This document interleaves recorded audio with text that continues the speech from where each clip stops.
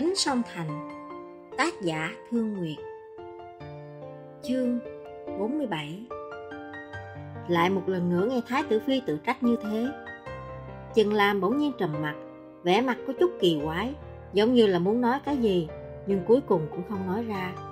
Sau một lúc lâu chỉ nói: ta và nàng đã nói bao nhiêu lần, không cần tự trách, mọi thứ đều đã được định trước. Hơn nữa hậu thổ thật ra cũng không... Đang nói giữa chừng đến đó, một thanh âm thanh thúy cắt đứt lời thì thầm giữa hai phu thê. Ây da, Thái tử phi tỷ tỷ, người vẫn tốt chứ? Có chuyện gì xảy ra với người vậy? Trong gian phòng yếu ớt, theo tiếng nói giòn giã là một cái bóng đen nhào đến.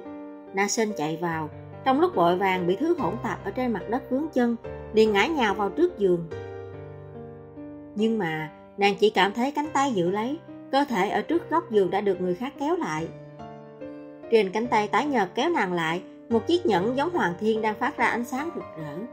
Nàng vui mừng ngẩng mặt lên, liền thấy khuôn mặt tú lệ tái nhợt của Bạch Anh, liền vui sướng hô to lên.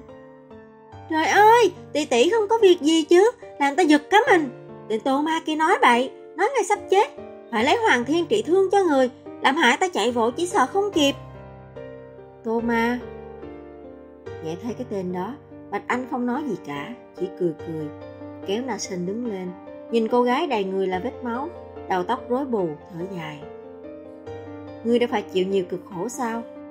Đều là do người không tan chúng ta làm phiền hà ngươi.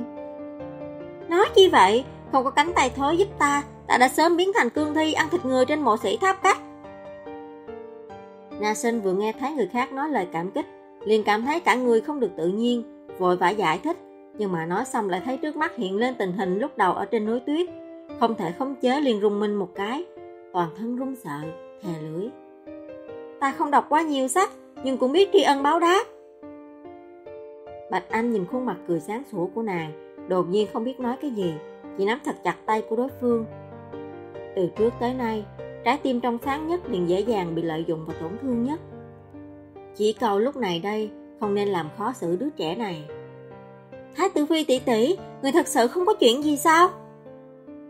Cảm giác đôi tay đang nắm chặt lấy tay nàng đang run nhẹ nhẹ. Na Sinh kinh ngạc ngẩng đầu hỏi, giơ tay mang theo hoàng thiên lên phía trước. Tô Ma nói người cần nhờ cái này chữa thương có đúng không? Cái này có thể giúp người sao?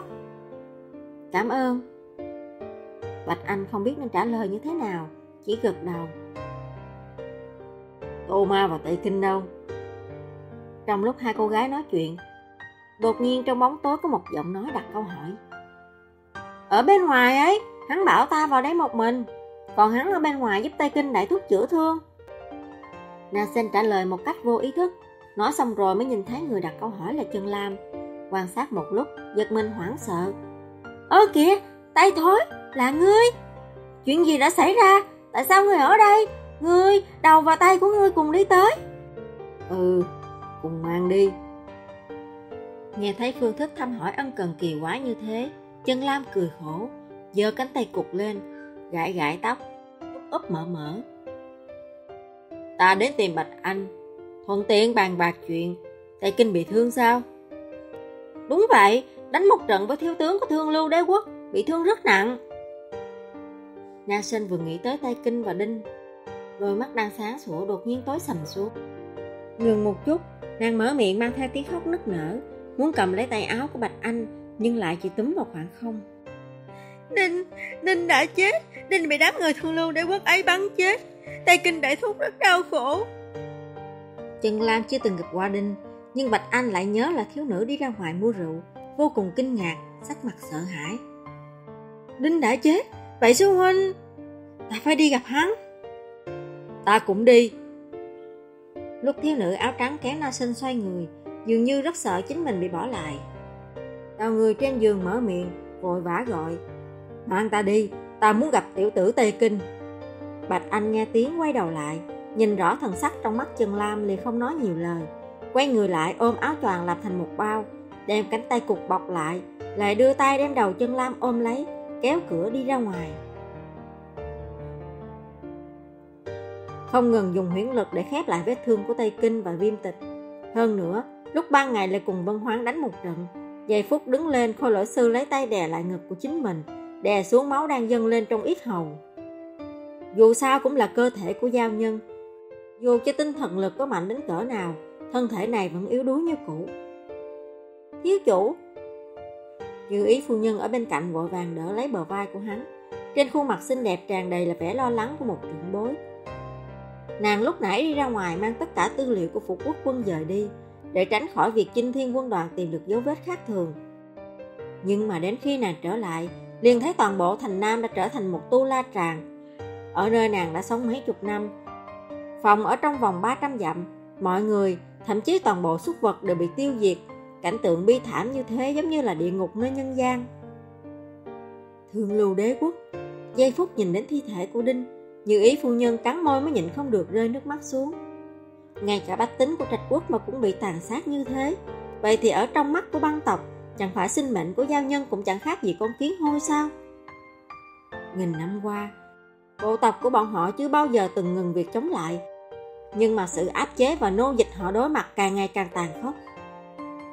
Như ý phu nhân âm thầm nắm chặt kim bài ở trong tay, lệnh phù 2 đầu cánh chim vàng của tổng đốc Cao Thuấn Chiêu tặng, dán vào ngực của nàng, giống như ôm lấy sự ấm áp và quan tâm cuối cùng mà tình nhân đã dành cho. Nắm trong tay lệnh phù tượng trưng cho quyền lực tối cao ở nước thuộc địa. Nàng sống ở Trạch Quốc hoàn toàn không có nỗi lo an nguy, sống an nhàn thoải mái, hơn hẳn rất nhiều so với những người cùng tộc. Nhưng mà nàng có thể nhìn những người khác trong tộc mà mặc kệ sao? Tiếc là với lực lượng của nàng, cho dù liều mạng ra thì có thể trợ giúp được bao nhiêu cho Phục Quốc quân. Nghĩ tới đây, Như ý phu nhân quay đầu, nhìn thấy Tô Ma đã chữa thương cho Viêm Tịch xong, đang đi vào màn đêm ở bên ngoài. Thiếu chủ, người đi đâu vậy? Nàng nhịn không được liền hỏi một câu. Tô Ma cũng không quay đầu lại, chỉ là lạnh lùng trả lời. Bên ngoài. Ngộ nhỡ, đụng phải quân đội Trạch Quốc. Lương trước rằng quan nha của Đào Nguyên quận chắc chắn sẽ phái người tới dọn sạch tàn cục.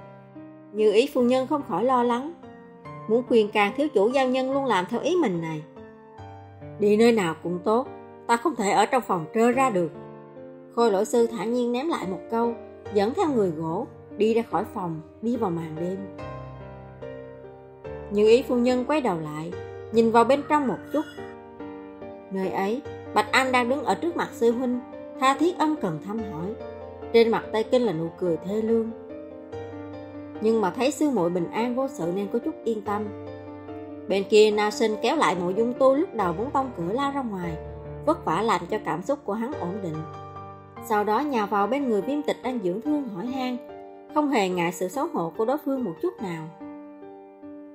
Trong phòng tràn ngập hơi thở mừng như điên của một đám người mới tìm được đường sống trong chỗ chết. Tất cả mọi người tới bên cạnh người thân thiết với mình nhất, trên mặt mang theo biểu tình vui mừng sống sót qua tai nạn. Một màn như vậy mới làm cho thiếu chủ không thể ở lại sao? Đêm tối giống như mực bao lấy thân hình của Khôi lỗi sư. A Nặc chạy trước, dường như nó ở trong bóng đêm đen kịch và giữa thi thể chất đống như núi, cảm thấy vô cùng vui sướng. Quay đầu nhìn về phía Như ý phu nhân, nhếch miệng cười. Như ý phu nhân quay đầu, kinh ngạc nhìn Tô Ma biến mất trong bóng đêm, đột nhiên cảm thấy có chút hoảng hốt. Nàng phát hiện, sau hơn 200 năm, nàng đã không bao giờ có thể hiểu được giao nhân thiếu chủ mà nàng đã từng tay đỡ đẻ và chăm sóc cho đến lớn này. Trong 200 năm sống lưu lạc, thiếu chủ Tô Ma đã trải qua bao nhiêu chuyện, tại sao lại trở thành như ngày hôm nay? Hơn nữa, Tô Nặc không ngờ lại đã lớn lên như vậy. Nàng thì thào tự nói, bỗng nhiên rùng mình một cái, không dám nghĩ tiếp. Tô Nặc làm sao vậy? Lúc bà chủ sòng bạc xuất thần, đột nhiên phía sau lưng có câu hỏi lạnh lùng nhưng trong trẻo của một cô gái. Như ý phu nhân kinh ngạc quay đầu lại, thấy thiếu nữ áo trắng từ trong phòng đi ra. Trong mắt của Bạch Anh vẫn còn mang theo bi thương, lại rời khỏi phòng, đi tới bên cạnh cửa hỏi: Quận chúa Bạch Anh. Như ý phu nhân quay đầu lại, đáp lời cô gái Minh Linh này. Sau đó trong lòng đột nhiên cảm thấy rất rối bời. Cô gái này, cô gái mà 100 năm trước từ trên bạch tháp đọa thiên này, thân phận và quan hệ vi diệu như vậy, luôn luôn làm cho mỗi giao nhân khi thấy nàng đều cảm thấy tâm tình phức tạp. Quận chúa không ở bên cạnh Tây Kinh đại nhân sao? Không trả lời vấn đề của đối phương, Như ý phu nhân mỉm cười chuyển hướng trọng tâm câu chuyện. Gặp qua rồi, Thật không biết nên nói cái gì. Lần đầu tiên thấy Xu Huynh đau khổ như vậy. Bạch Anh hơi cười khổ, lắc đầu. Để Chân Lam ở lại cùng huynh ấy. Hai nam nhân nói chuyện, dù sao so với ta vẫn tốt hơn. Chân Lam. Nghe thấy cái tên này, Như Ý phu nhân buộc miệng kính sợ nói, hoàng thái tử của người không tam, hắn cũng tới Đào Nguyên quận, bởi vì thê tử bị giữ lại không thể thoát thân mà đến sao? Nhưng mà nói xong, Bạch Anh lại không hề buông tha cho vấn đề vừa rồi, tiếp tục hỏi. Phu nhân, người vừa rồi nói Tô Nặc cao lớn hơn, chuyện gì đã xảy ra? Nếu như thích hợp, có thể nói rõ hơn không? Chuyện đó... Như Ý phu nhân trầm ngâm, lâu sau chỉ nói. Cũng được, thực ra chuyện đó cũng là chuyện ta luôn lo lắng. Ta thấy rất kỳ quái. Thiếu chủ Tô Ma, lúc trở về dường như có rất nhiều thứ không còn như trước. Người lại còn nói Tô Nặc là bị quý tộc không tan hại chết. Vì sao? Lẽ nào Tô Nặc không phải chết như vậy? Bạch Anh kinh ngạc hỏi. Bởi vì thiếu chủ Tô Nặc căn bản là chưa từng bao giờ sống. Như Ý phu nhân nắm chặt tay, thân thể bỗng nhiên rung lên, giống như cảm thấy sợ hãi một cái gì đó rất khó hiểu. Quận chúa Bạch Anh, người không biết khi thiếu chủ Tô Ma sinh ra đã xảy ra bao nhiêu chuyện cổ quái. Hắn sinh ra, trên lưng liền có một khối bớt đen rất lớn, hơn nữa phần bụng có một khối u rất to, nhìn qua vô cùng đáng sợ. Cho nên ở chợ phía đông 40 năm, chịu bao nhiêu lăng nhục khổ sở, vẫn không có người mua hắn. 40 năm. Bạch Anh thì thào lặp lại, tưởng tượng thấy cảnh đứa trẻ giao nhân bị giam ở trong lòng chờ bán. Đột nhiên cơ thể cũng chấn động. Ở trên đỉnh Bạch Tháp, lần đầu tiên thấy thiếu niên giao nhân bị dắt đến chơi múa rối. Nàng từng suy đoán ra trải qua những chuyện gì mới có thể khiến cho đứa trẻ này có vẻ mặt hờ hững như vậy. Nhưng mà giờ lại là lần đầu tiên biết được thân thế của hắn. Thì ra, tuy rằng chuyện kinh thiên động địa cũ đã xảy ra 100 năm trước, nhưng bọn họ khi còn là thiếu niên lại chưa từng thực sự hiểu rõ đối phương. Khi đó, ta chiếu cố đám trẻ con giao nhân đang đợi bán trong chợ phía đông, cuối cùng lại chỉ có thể dương mắt nhìn từng đứa trong đám trẻ bị bán đi. Ngươi cũng biết, quý tộc không tan các ngươi thích trẻ con. Như Ý phu nhân thản nhiên nhớ lại chuyện cũ, dùng giọng nói kịch liệt không sợ hãi. Nhưng mà kể lại như vậy, lại làm cho thân là người không tan như Bạch Anh cảm thấy xấu hổ không chịu nổi. Thế nhưng, thiếu chủ Tô Ma bị giam 40 năm. Từ đầu tới cuối không thể rời khỏi cái lồng sắt đó. Nước mắt của một đứa trẻ giao nhân thật nhỏ, làm hạt châu cũng không có giá trị bao nhiêu tiền. Nếu như chủ hàng không phải thấy hắn có khuôn mặt xinh đẹp đến làm người khác kinh động, đã sớm móc con mắt của hắn ra làm ngân bích châu rồi. Về sau, chủ hàng tìm một đại phu tới, muốn chữa quái bệnh cho thiếu chủ Tô Ma. Đại phu đó nhìn rồi nói, cái bớt phía sau không làm biến mất được, trừ phi đem toàn bộ da phía sau lưng lột ra, và khối u rất to ở bụng có thể mổ ra. Như Ý phu nhân thấy ánh mắt vô cùng ngạc nhiên của Bạch Anh, mỉm cười, giơ tay tạo ra một tư thế. Cắt mở. Chủ hàng đồng ý mạo hiểm thử một lần. Vì vậy đại phu mượn dao nhỏ mổ bụng của thiếu chủ Tô Ma ra. Kết quả...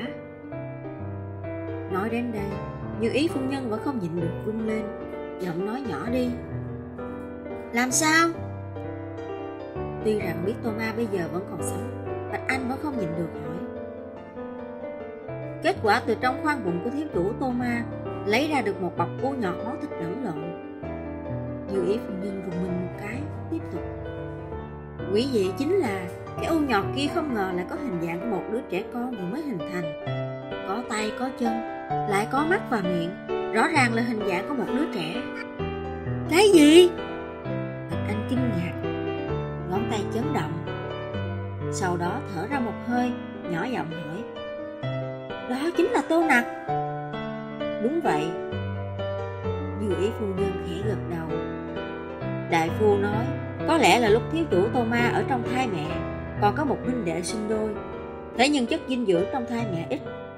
Một đôi huynh đệ sinh đôi bắt đầu tranh đoạt. Cuối cùng thiếu chủ Tô Ma còn sống, mà một người đã bị người thắng lợi nuốt vào trong thân thể, cùng nhau sinh ra.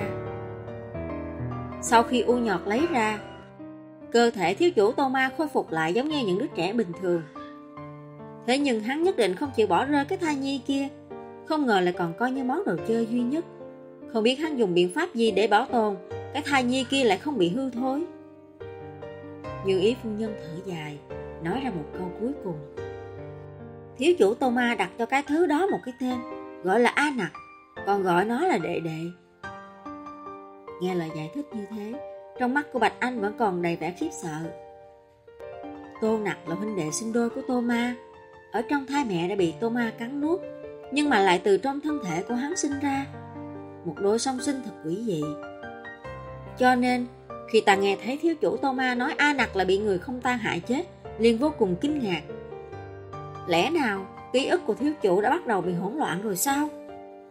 Như ý phu nhân có chút nghi hoặc mà thì thào, sắc mặt trầm trọng.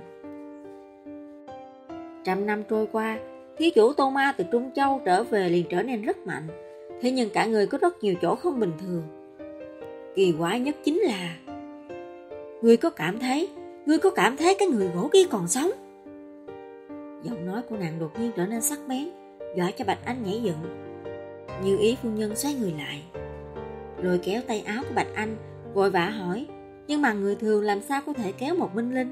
Tay nàng rơi vào không khí, nhưng vẫn tiếp tục truy vấn, sắc mặt trắng bệch. A Nặc sống, A Nặc sống. Ánh mắt của Bạch Anh cũng thay đổi, cúi đầu. Đúng vậy, cái người gỗ kia có ý thức của bản thân.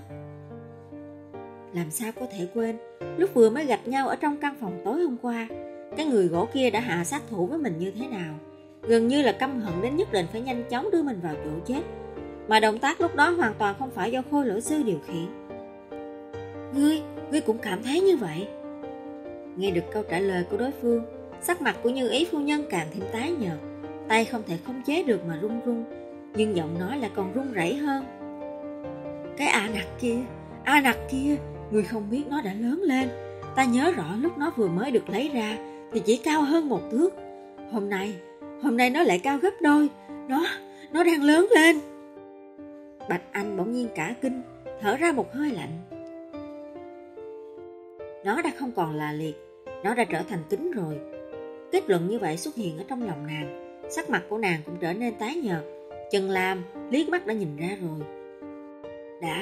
Đã không thể cứu, cũng không thể đem ảnh và chân thân tách rời nhau ra. Tại sao có thể như vậy? Hắn tại sao lại làm bản thân biết thành cái dạng này? Thì thào tự nói. Bạch y nữ tử dường như hơi cảm thấy đau khổ mà giơ tay lên đè lại mi tâm.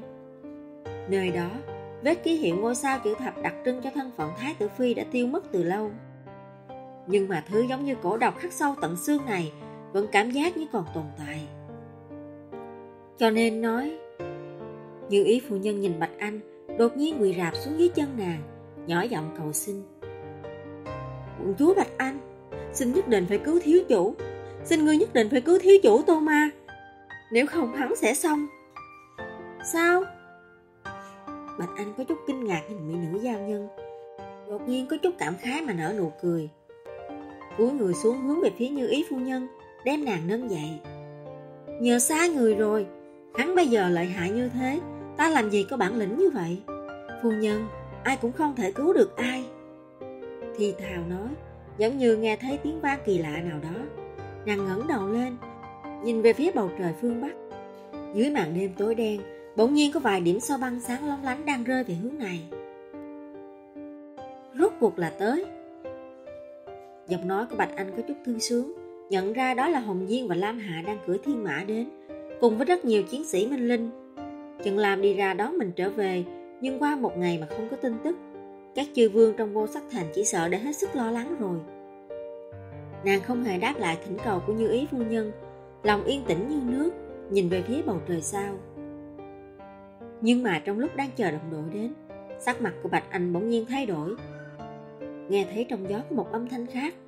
Đó là âm thanh do rất nhiều cánh đàn bay, mang theo yêu khí quỷ dị nặng nề. Điểu linh! Dựa vào linh lực, nàng nhận ra những đôi cánh trong đêm tối đen kịch này, không thể kìm hãm được mà biến sắc, bật thốt lên tiếng kinh hô.